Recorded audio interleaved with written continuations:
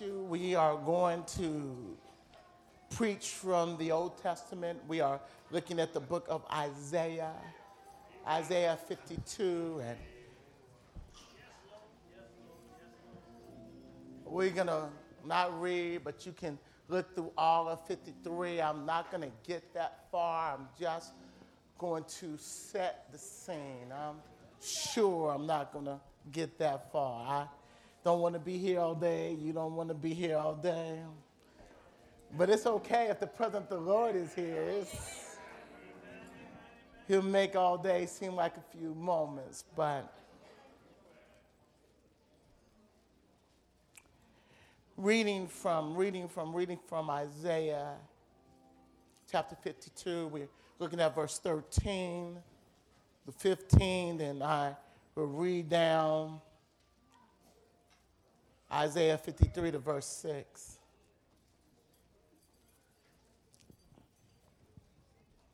Isaiah, who is prophesying somewhere between 700 and 750 years before the coming of Christ, and God is allowing him to peer into the future.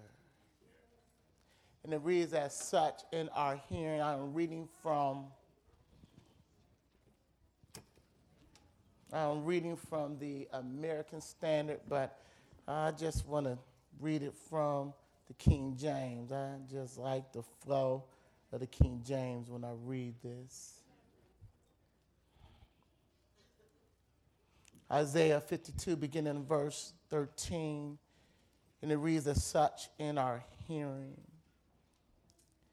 Behold, my servant shall deal prudently. He shall be exalted and tall and be very high. As many were astounded at thee, his face was myrrh more than any man's, and his form more than the sons of men. So shall he sprinkle many nations, and the kings shall shut their mouths at him, for that which had not been told them shall they see.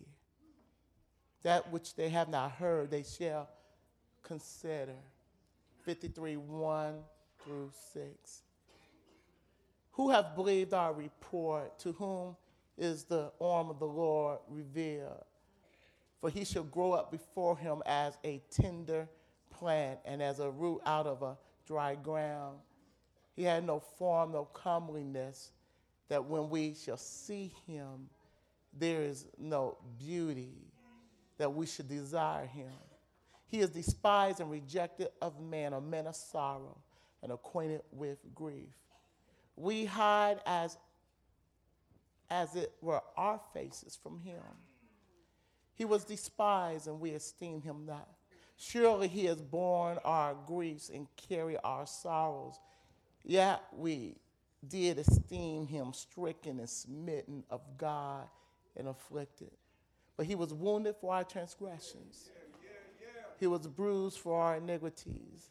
The chastisement of our peace was upon him. And with his stripes we are healed. That's good enough right there. That's good enough.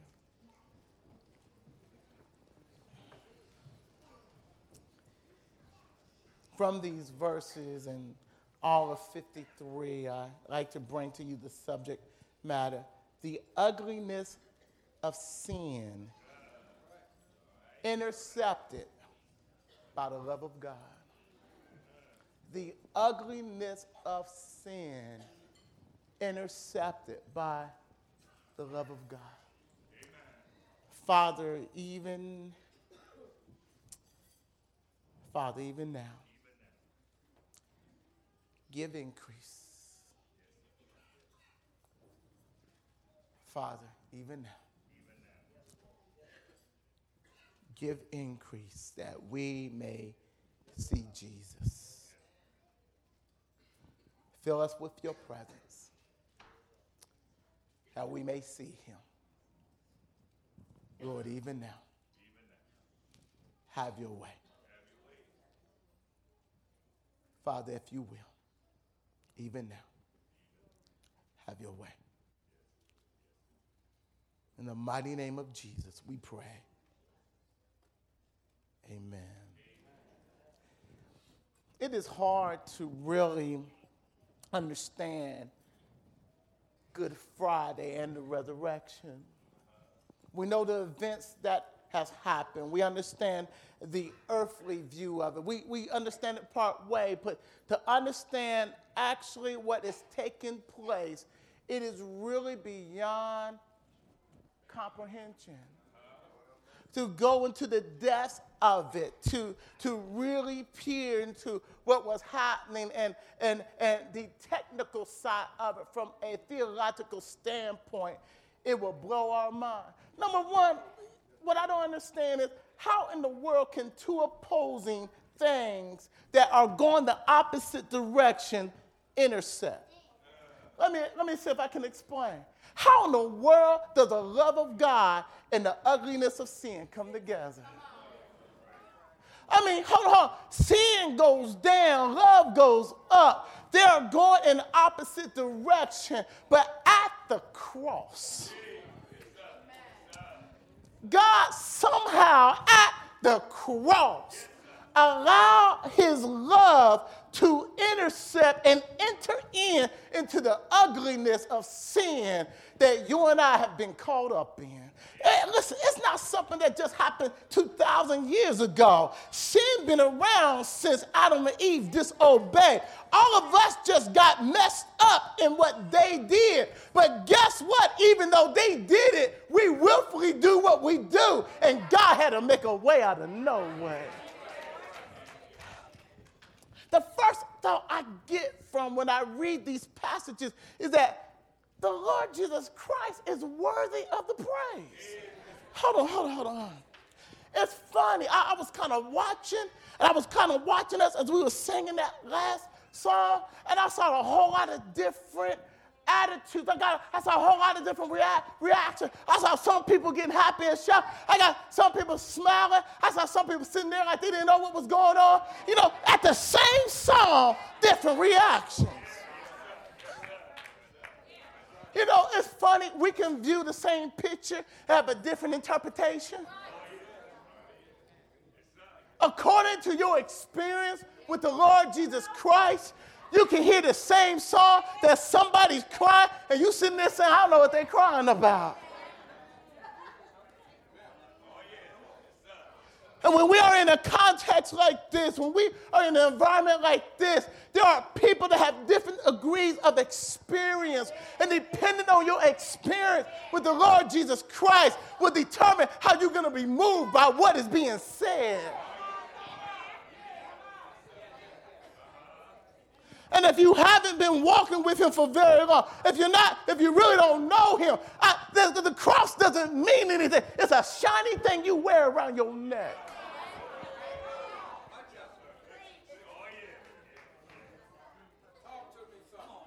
But the cross is an instrument that was devised by a group of people that the Romans had conquered. And even today, experts says that it is the worst torture that had ever been devised in the mind of man.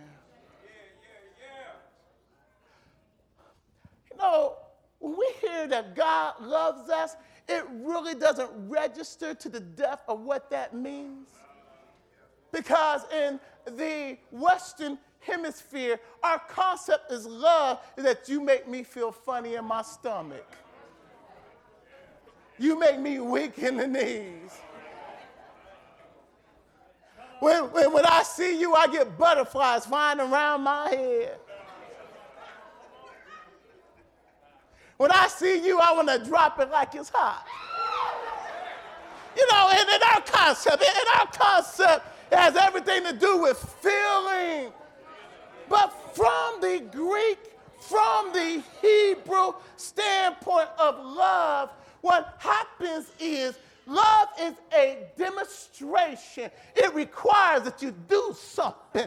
It requires that you see a need in somebody, and because you love them, regardless of the cost that it costs you, you do something. Perhaps Janet Jackson got it right. What have you done for me lately?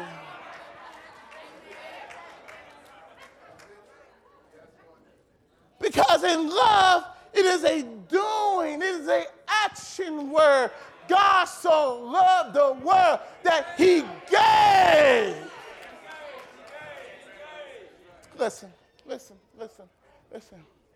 It would have been enough that he was worthy of all the praise because he set the sun in the sky. He set the earth on its orbit. He put the moon where it's supposed to be. He gave oxygen in the atmosphere. He made the birds go tweety, tweet, tweet. He made the lion go roar. He gave you a mind and bodies and a voice to give him praise. If God just would have made creation, just because he got all by himself, he created the earth and made it an atmosphere that you and I can live. He put all the raw material in the earth that we can eat, we can build, we can sleep, we can do a whole lot of things. Because God put, that's worthy enough of the praise. But then God goes and gives his only begotten son, and his son gave himself for you and I. He is worthy of the praise. I don't understand folks who call themselves Christians and too cute to give God the praise. There's not that much cuteness in the world. I'm not saying that you shouldn't get Jody Sharp for church. But I'm saying when you come out of church, you shouldn't be that cute. Hair messed up, mascara running, shirt hanging out. And look at you saying, what's wrong with you? I had a good time at church today.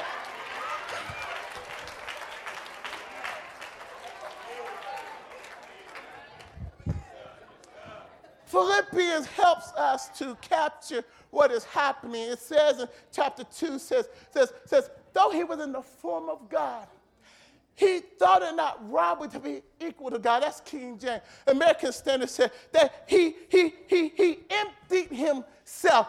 King James said that he did not grab onto, he did not hold. American Standard said he emptied himself. That though he was God sitting on the throne, he was God. The angels worshiped him. He saw what you and I needed, and he took on human flesh. God wrapped himself up in humanity. Just the fact that he did that, we ought to give him the praise.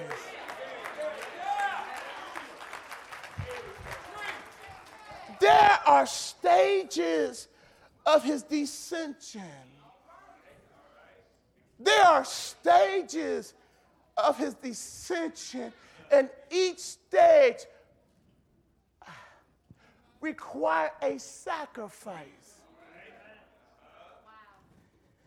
Let me stop right there. Some of us is in between a decision because we think that what God is asking of us requires too much.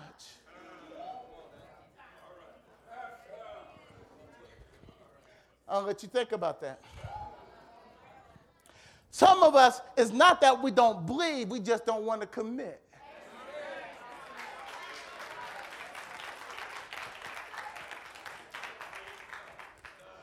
We think we're having too much fun out there to get really involved in here. So instead of coming to church and really getting involved in what God wants us to do, we're out there doing whatever we want to do, and we think we got time before God calls us home to get it together. But who told you you have tomorrow? My brothers and sisters, you got to understand that because he loved us, his acts of love cost him something. It cost him something when he wrapped divinity up in human flesh. It cost him something to be born in Bethlehem in swaddling clothes. It cost him something to submit to a mother and dad that he created. It cost him something to walk this earth and get hungry, get thirsty, get tired. It cost him something to limit himself in the human flesh. It cost him something. I haven't even got to the cross yet, and it cost him something.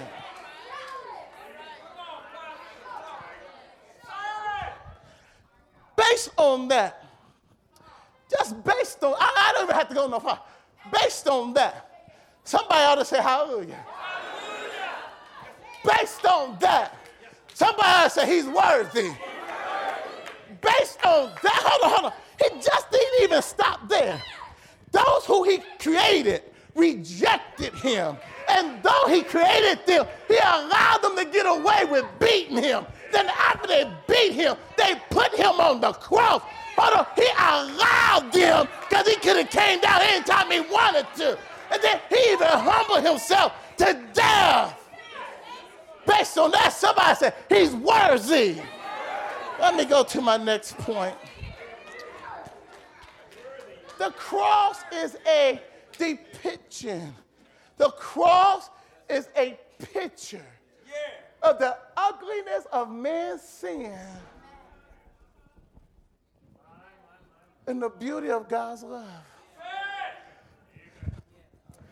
In the same picture, within that same scene, on Calvary, Golgotha, while he's hanging there on the cross, you see two things literally taking place. You see a mob caught up. Amen. Listen to the scriptures. His face was more marred than any man's, and his body more than the son of man. What is he saying? When you look into the text, when you look into the original Hebrew and all that, what it literally is saying is he was so messed up, he didn't even look human. Did anybody see The Passion of the Christ? The movie The Passion of the Christ? It was funny because after The Passion of Christ, you had these theologians come on and someone saying, no, it didn't happen like that. No, that was exaggerated. Let me say this. It didn't go far enough.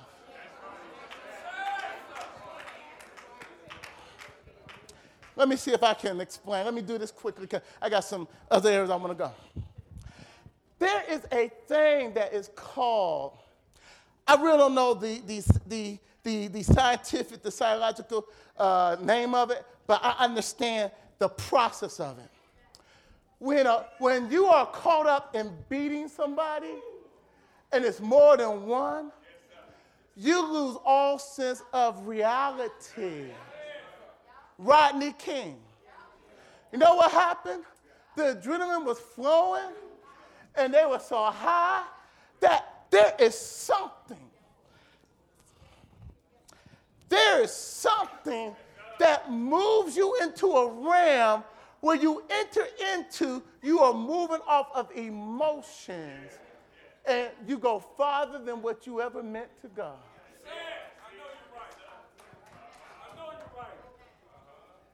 I'll let y'all think about that. You can go caught up with a young man, seeing him, he's in jail for murder, talking to him, he was careful about what he was saying, and this is what he said. He said, when I went there, I didn't go to kill. He said, but once I got there, things start moving so fast that before I knew it, I had my gun, they had their gun, and we were shooting. I never meant for it to go that.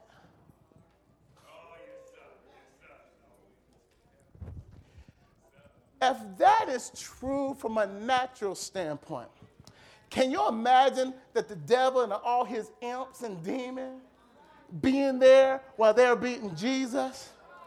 And Jesus, because he is without sin, is able to humanly stand more than any man can stand. And don't you know that he gets in it, and what is happening is they are pushed to a level of evilness that they never thought that they would. Let me bring this out, because some of y'all are not catching this. When you enter into evil, don't think you can control it. It would take you farther than you want to go. It would keep you longer than you want to stay. It would cost you more than you ever wanted to pay. And what happened in this is that you see Satan think he has an opportunity, so they went farther than they went with anybody else.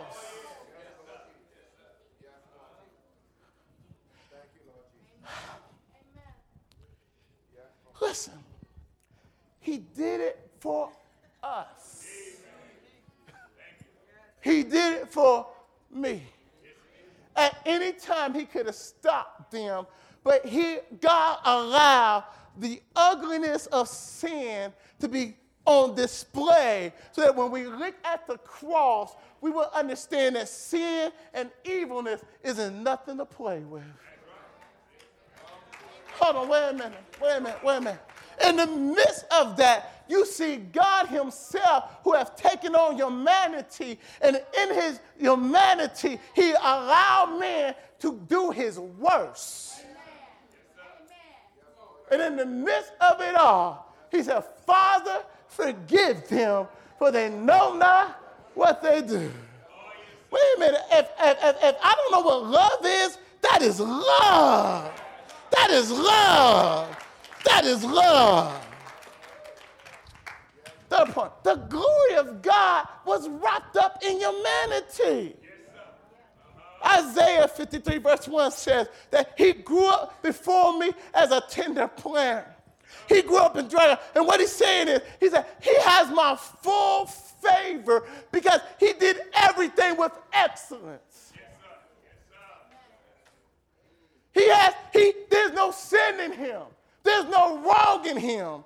There was excellence because Jesus did not come to destroy the law. He came to fulfill the law to make up for what we couldn't do.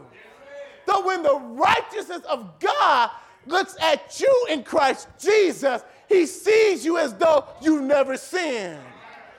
Somebody said, how can I be? Because what he does, he takes what is of Jesus, put it on you, put what is yours, put it on Jesus, and dealt with it at the cross. You know, I used to wonder this. I got the answer now. I used to wonder that if I was back then, would I see Jesus in his human form and would I know that he was God? But here in Isaiah 53, it talks about it in two ways. He said, in him was no comeliness, that they were attracted to him. He looked like anybody else. Why? God did not want you to be attracted by what you saw. He wants you to be attracted by what you know. See, too many of us is attracted by what we see. We live our life by what we see. But you got to come to the place that you walk this by faith. It's not what you see, it's what you know. See, some of us done got in trouble because we went by what we saw. You thought he was all that, and you thought that she had a good. And it wasn't until you was too deep to get out.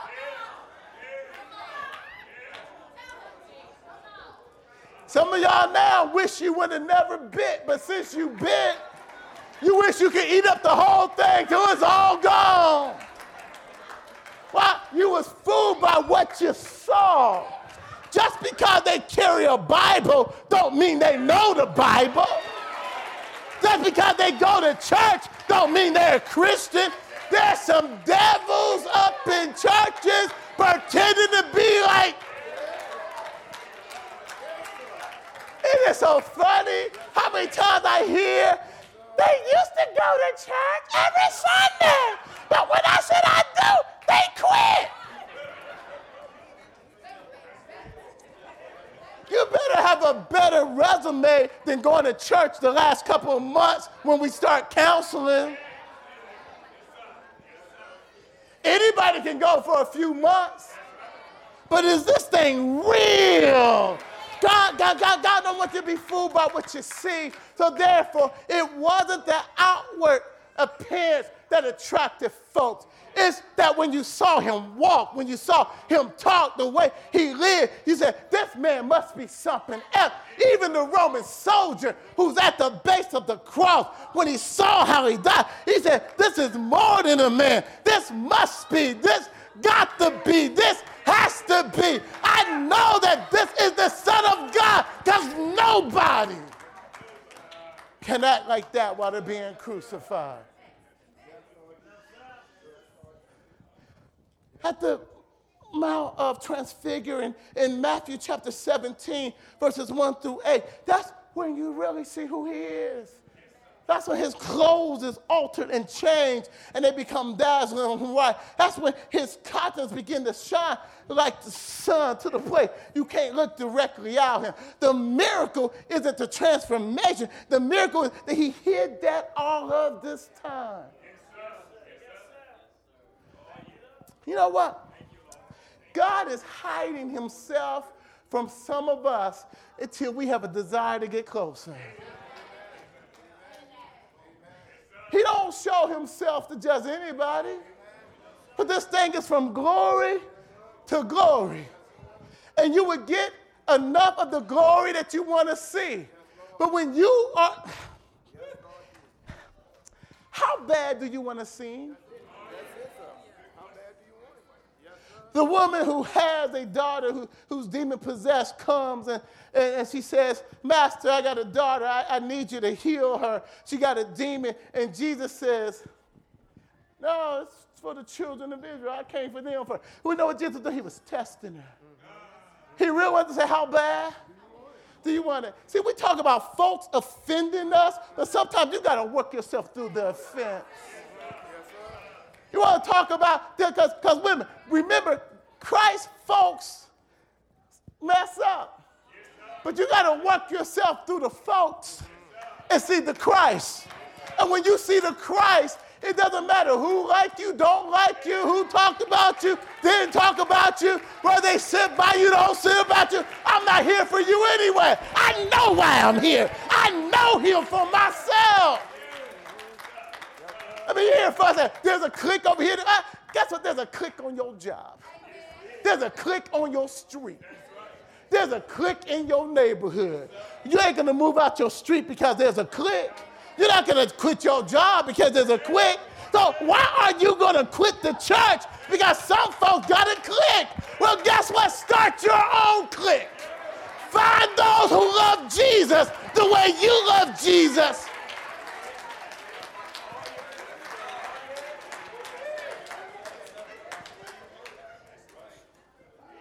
Start treating folks right, start acting right, start praising right. Shoot, you'll find some folks that say, I like the way you praise God. Make yourself a hallelujah corner. For only folks who for real can come join your hallelujah stuff. I mean, not that you kick them out, but you act so crazy over Jesus that unless they got the real stuff, they're not going to stay anyway. You know what? You can have a party of one and have a good time. Oh, yes, you can. Hold on. You can have a party when nobody else is enjoying Jesus. You can enjoy Jesus all by yourself.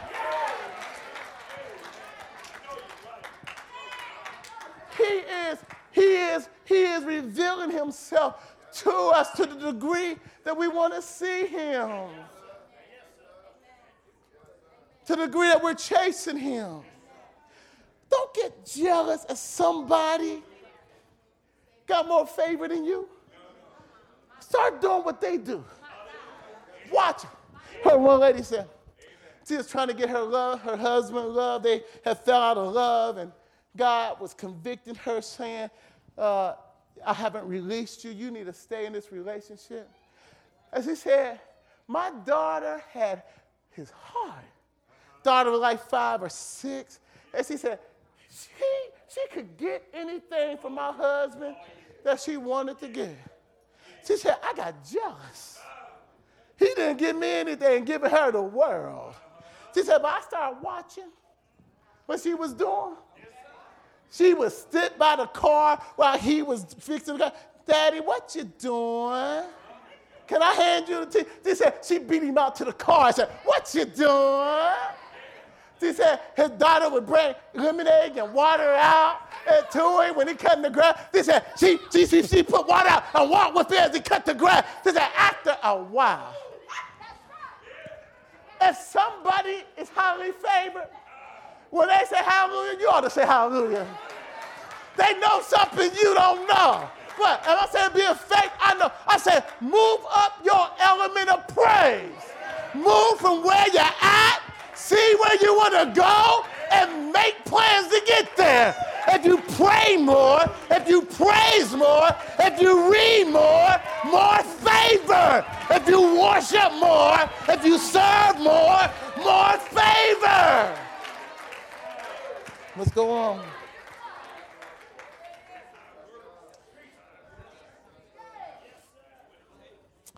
Jesus is not only the Lamb, he's the priest.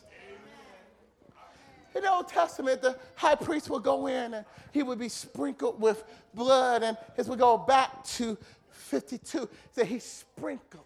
That is a reference to the Old Testament when he goes into the Holies of Holies, which is the presence of God. And he goes in there with blood on his right ear, blood on his right thumb, blood on his big toe. And he goes there with blood and he sprinkles everything. Why? Because the wages of sin is death. And the cost of life is in the blood. So that when there's blood, that means that there's been death. Every testament, every covenant got blood in it. So in order for the priest to come in, he had to be covered in blood. That was a symbol of what was going to happen, though it hasn't happened yet. Let me go. I'll get to that in a minute. That means that Jesus had to be a blood offering so that he could cover you in blood, signifying that there had been a death that accounted for your sins. Let me see if I can explain that, because some of y'all didn't catch that. That means then that there had to be a death in order for us to receive the grace of God. Hold on.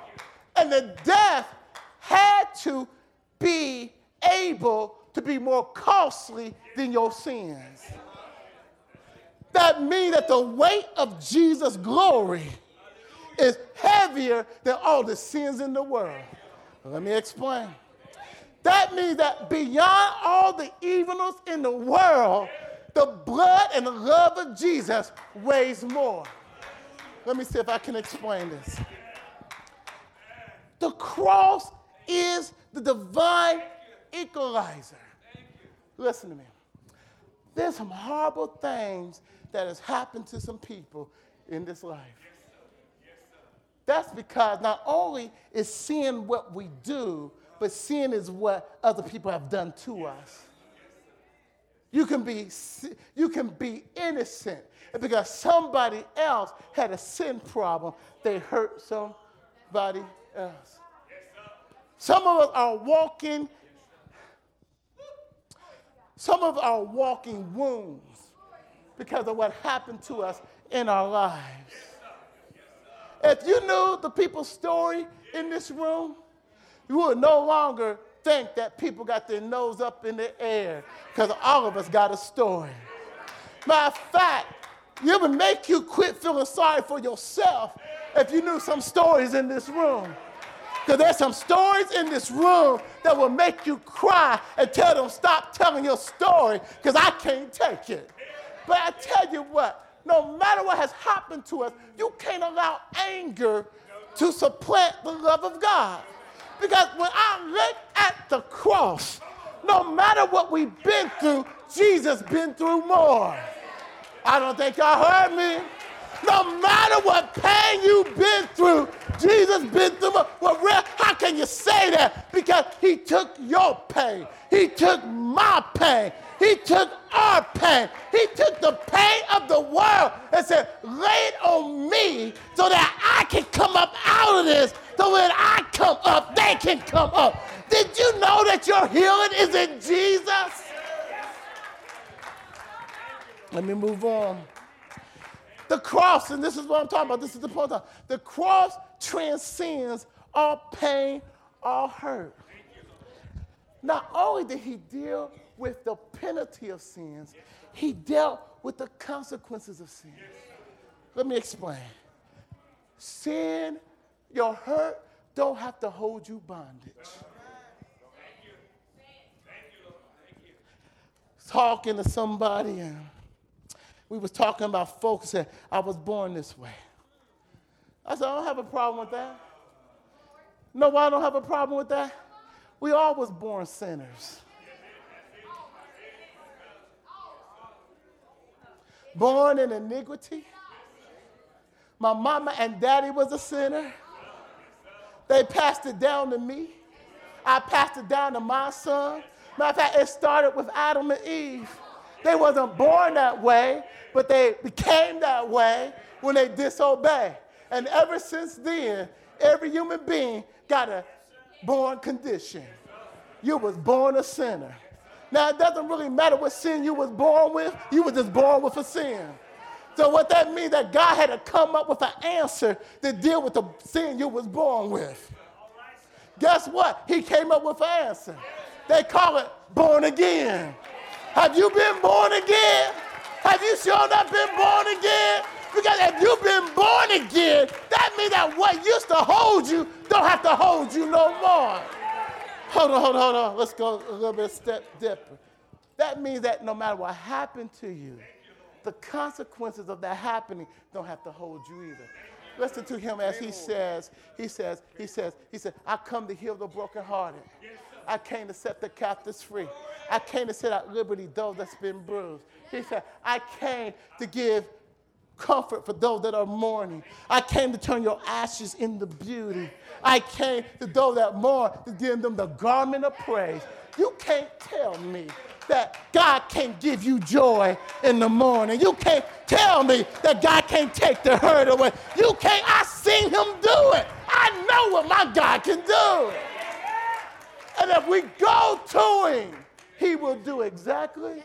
Because what he did on the cross transcends. It breaks the bondage of sin. The devil can't hold you.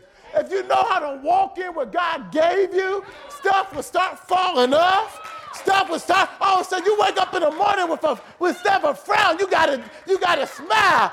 Joy will come, peace will come. After a while you start loving yourself. It may not happen overnight, but keep walking with it. Matter of fact, there's some folks in here that will cut you from the top of your head to your bottom of your toe. But now they don't even carry a knife anymore. Hold on. I got to go here. Then we got some folks who still carrying the knife.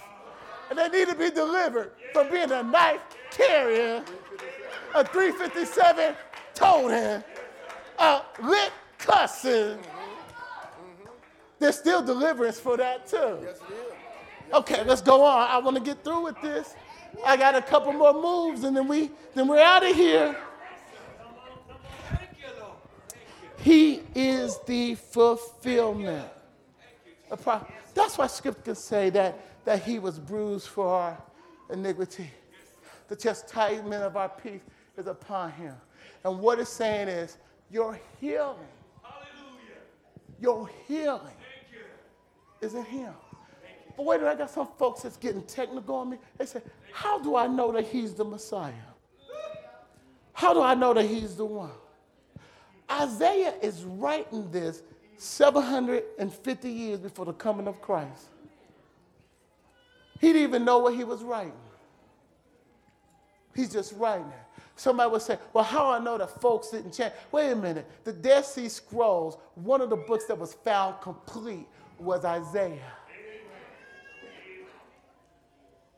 And the Dead Sea Scroll is older, the oldest manuscript that have ever been found. And one of the books that was found in its entirety is Isaiah. The Jewish people was careful about when they copied something. And when they was being attacked, they put these scrolls in clay dishes and put them in a cave. A young boy was throwing rocks in the hole and he heard something click.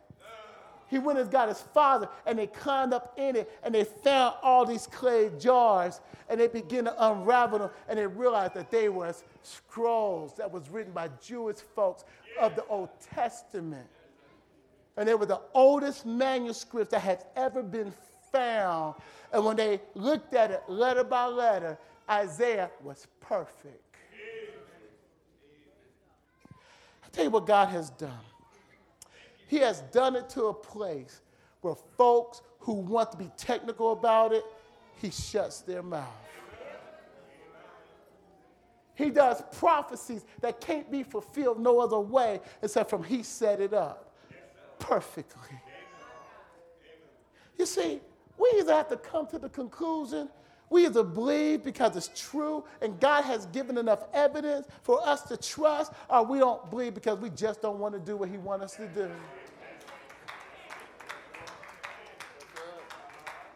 When you do the studying on it, when you do the study, when you do the study on it, you got to come to the conclusion that the word we got is the word of God because it stands outside, it stands above every book of antiquity. That means all books of old, that by itself, that it is true. And then you either going to believe what it says or you're not going to believe it at all. But Jesus is point to in the Old Testament so that when he came, there will be no doubt whether he is the Messiah or not. That's been told that was going to come because only he could do what the promises said he was going to do. So we have a fulfillment of prophecy in Jesus that only he could fulfill the way the scripture said it had to be fulfilled. And the cross was fulfilled before it was prophesied, before it ever came to pass. And when it came to pass, you could go back to the Old Testament and say, that's it. My God, this is not a fairy tale. This is real. See, I don't have to say that to those that have experienced God because you know for yourself, but you got to enter in by faith. You got to come saying, I believe. Don't know what? God doesn't have to do nothing else. He has already done enough. He has enough proof that if you don't believe, when you see him and you see the scars in his hands, you see the hole in his side, and he said, why haven't you accepted me? There's nothing nobody will ever be able to say. I mean, God has dotted every I, crossed every T.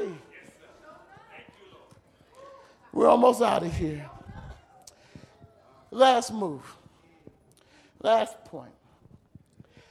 God's holiness was fulfilled. God's very, very difficult. But let me see if I can explain it. God is not just love.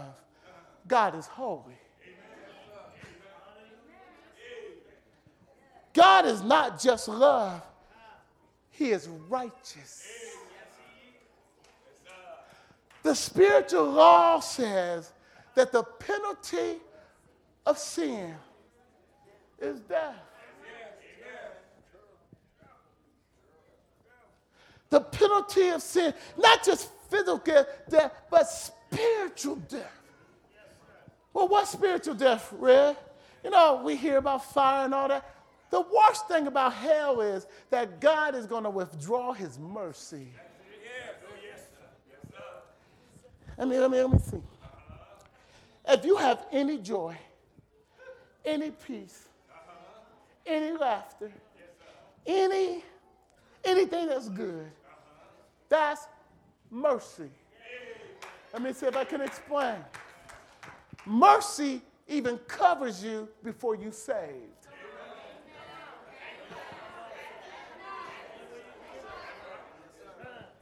Mercy kept us while we was out there acting a fool. Well, let me talk about me. While I was out there doing what I thought was big and bad enough to do, it wasn't grace because I wasn't in grace yet, but it was mercy that kept. Listen, God's mercy is he holds back what you deserve. Hold on. He don't eradicate it. He don't erase it. He just holds it back. Let me explain. Some of us think that we're a child of God because of his mercy. Mercy don't make you his child. Grace makes you his child. Hold on. Let me see if I can explain. Walk with me. says this in Isaiah 53. He said, I saw the travail of his soul, not his body, but of his soul.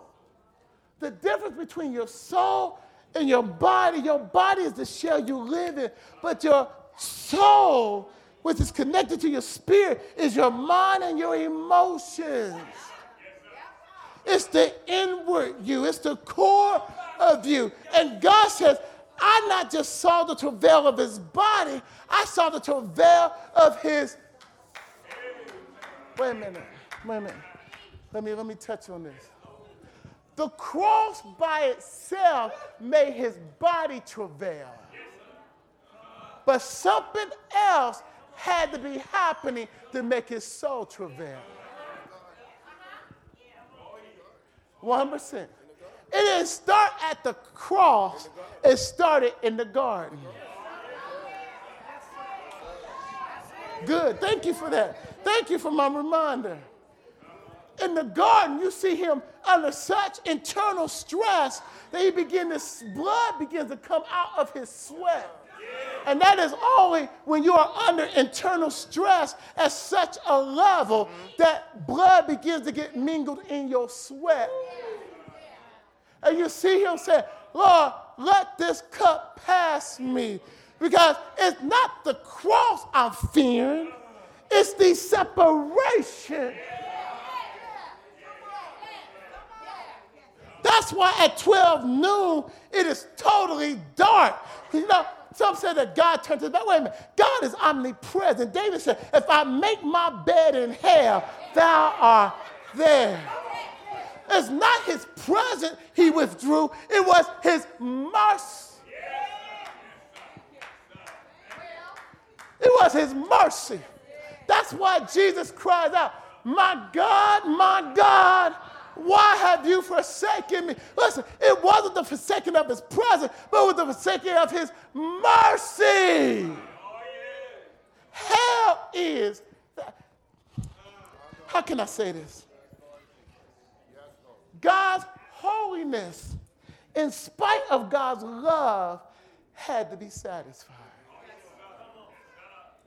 God's holiness demands that righteous acts be done. And when it wasn't done, the price had to be paid. God so loved us that instead of it happening to us, Jesus says in Hebrews chapter 10, he said, Father, make me a body. Make me a body so I can go down because the sacrifices of blood and goats don't satisfy you. So make me a body that I may come through the volume of the books that was written about me, that I may become an offering for your people. And as such, I will make them clean. My brothers and sisters, unless you're covered by the blood, you're not covered. Unless you're covered by the blood of Jesus Christ, you're not covered. Let me see if I can. We're about ready to go home. Well, let me just make sure you got this mercy and grace. Mercy is keeping you if you don't know the Lord Jesus Christ. But just because you're kept by mercy doesn't mean you're saved. That means that God is holding back because he loves you so much, he wants you to come know his grace. Mercy kept you from dying last night if you're not saved. You know what? Those of us that know Jesus, we got grace. Hold on. Grace is, even if I did die last night, I know where I was going. It's okay.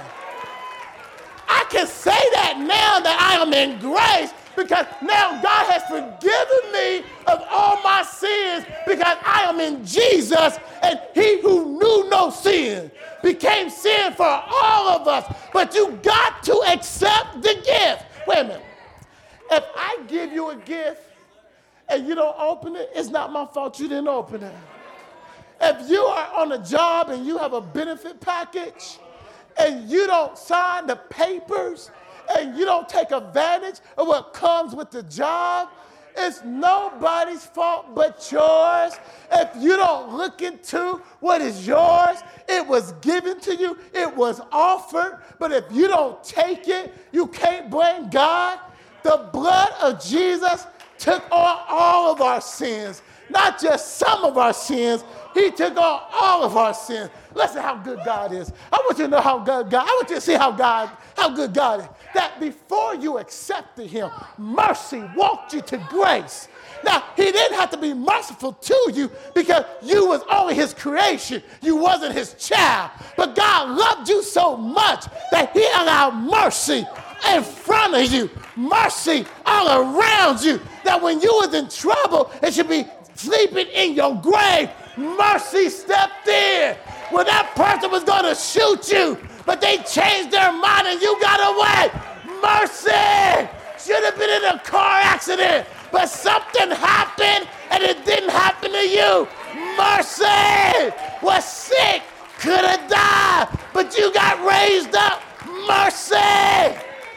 Wait a minute. Just because I have experienced God's mercy don't mean I have experienced his grace. There's some folks walking around here thinking they saved. You don't got grace, you have mercy. But mercy ought to bring you to your knees. When you look at the mercy of God, I mean, he does what he don't have to do. He shows up in the nick of time. Should have been dead, sleeping in my grave. Mercy. Somebody need to say, thank God for his mercy. Matter of fact, all of us need to say, thank God for his mercy. But if you think mercy is good, you ought to taste. You ought to taste. You ought to taste his grace. Wait a minute. Mercy is for everybody. As long as you're on this earth, you're going to have mercy. Now, when you go to hell, well, you don't have to go, no mercy. But as long as you're on this earth, God's going to give mercy. But God's trying to give you mercy so that you can cross over to grace. See, grace is when you have accepted Jesus as your Lord and your Savior, and God washes your sins away. Wait a minute. He not only washed away what you have done, he washed away what you are doing and washed away what you're going to do. Wait a minute. Let's get a deep understanding of this. See, because if you are really saved, I mean, sure enough saved. Sure enough saved. Matter of fact, we don't have to say, just say if you saved. Something inside of you changes that you don't want to do what you used to do. Matter of fact, it grieves you if you go back and your conscience is pure, because now you got a holiness of God on the inside. And though he don't sin, you may choose to sin, but the Holy Ghost on the inside will let you know you just sinned. You can go where you used to go and don't feel comfortable anymore. Do I got a witness in the house? Wait a minute. I think I remember seeing some of y'all at the Spectrum. I think I remember seeing some of y'all at Mr. Kelly's. I think I remember some of y'all over to Kentucky at the caboose picking up your liquor for the night you... Matter of fact, I think some of y'all went to the drug house I went to buy what you was going to buy. I see some of y'all. But thanks be to God, there's been a change on the inside. I don't need the Spectrum. Don't need Mr. Kelly. Don't need the caboose. I got a natural high by the Holy Ghost.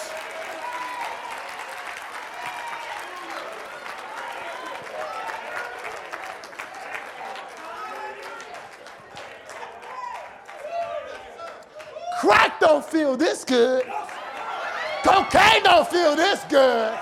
151 don't feel this good. Hash don't feel this good.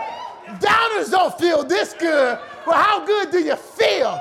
I feel good enough to shout, hallelujah, hallelujah, hallelujah. He's just that good.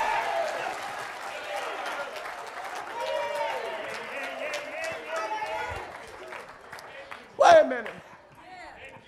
Since he went down, He had to come up.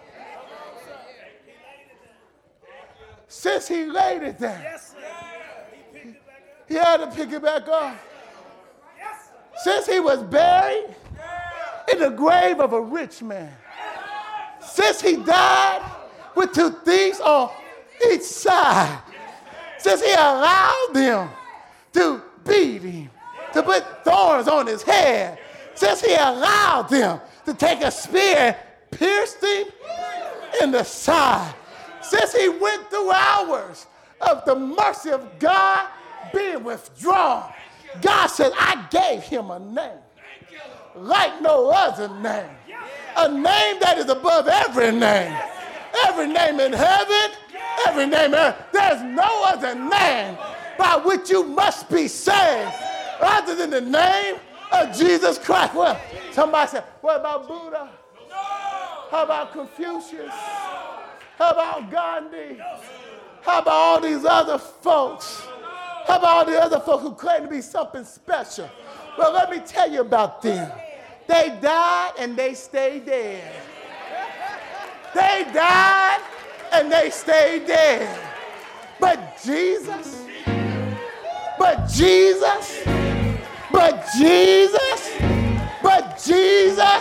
he said, if you destroy this temple, in 3 days I'll get back up. Jonah was in the belly of a whale, of a fish, for 3 days, and the fish got sick and spitting him out. But Jesus, the Bible says, on the 3rd day, stuff started rocking, the earth started shaking. Jesus got up with all power in his hands. Wait a minute, hold on. If there are stages of the descension, there has to be stages of the ascension. He got up, but that's not the end of the story. Not only did he get up and show himself to over 500 disciples to prove to them that what he said was true. And many of the disciples died because, see, if this was a fake, they wouldn't have died. If they sold the body, they wouldn't have died. So no con artist believed in his con that much. You know, when his life is on the line, he said, I tell you everybody, I tell you everything. Just don't send me, just don't kill me. But they believed because they saw it with their own eyes that he who went down got up. But wait a minute, he just didn't get up, but my Bible tells me that he ascended on high. That right now he's sitting on his throne. Not only is he on the right hand, he is the right hand of God the Father. He's the power of God. He's the strength of God. He's the salvation of God. He's the redeemer of God. He's making intercessions for you and I. That means that when you can't pray for yourself, Jesus, your Savior, Jesus, your Redeemer, Jesus, your big brother, Jesus, your atonement is praying for you. Wait a minute. We're about ready to go home. We're about ready to go home. Thank God for his mercy. But I thank God for his grace.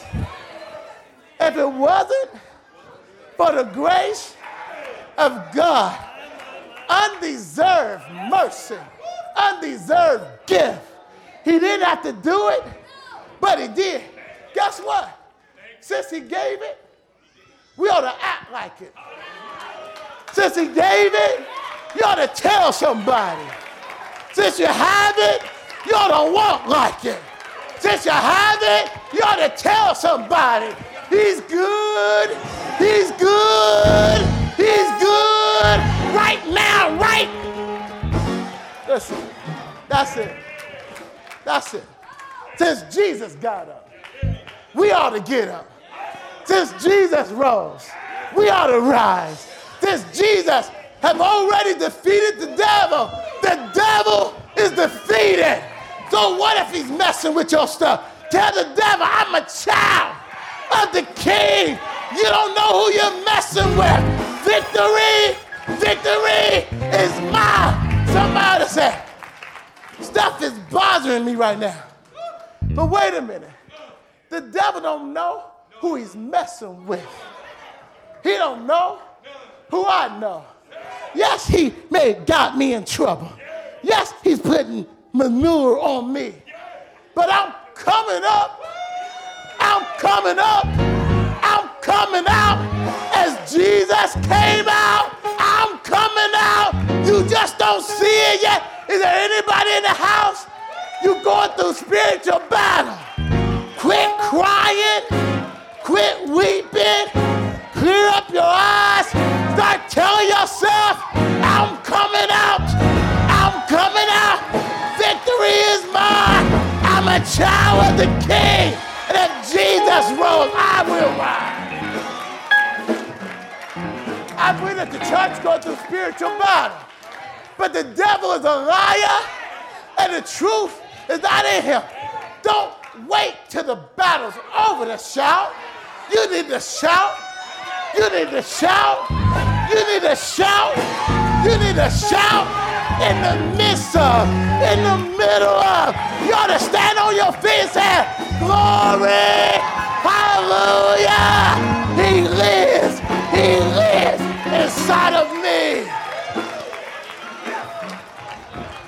Because he lives, you can have life more abundantly. Because he lives, victory is yours. Because he lives, though things get hard, hold on. Hold on. It's not over yet. Till God says it's over. It's not over yet. The devil thought he had him at the cross. The devil thought he won. But did you know that the Greek word for is finished means I have completed this task? There's a note of victory. And if you are in Jesus, it's not over. And victory is yours. But wait a minute. You better be in Jesus.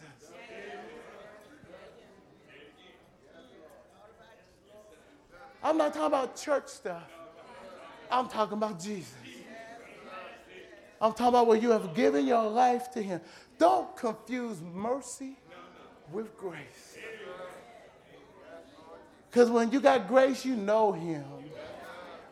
When you got grace and they start talking about how good he is, something on the inside of you start getting excited.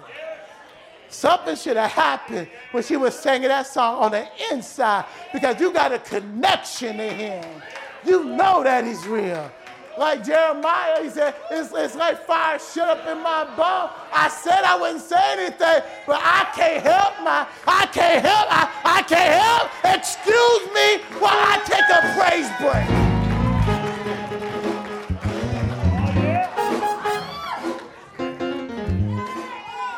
Today, I got preachers that will pray with you.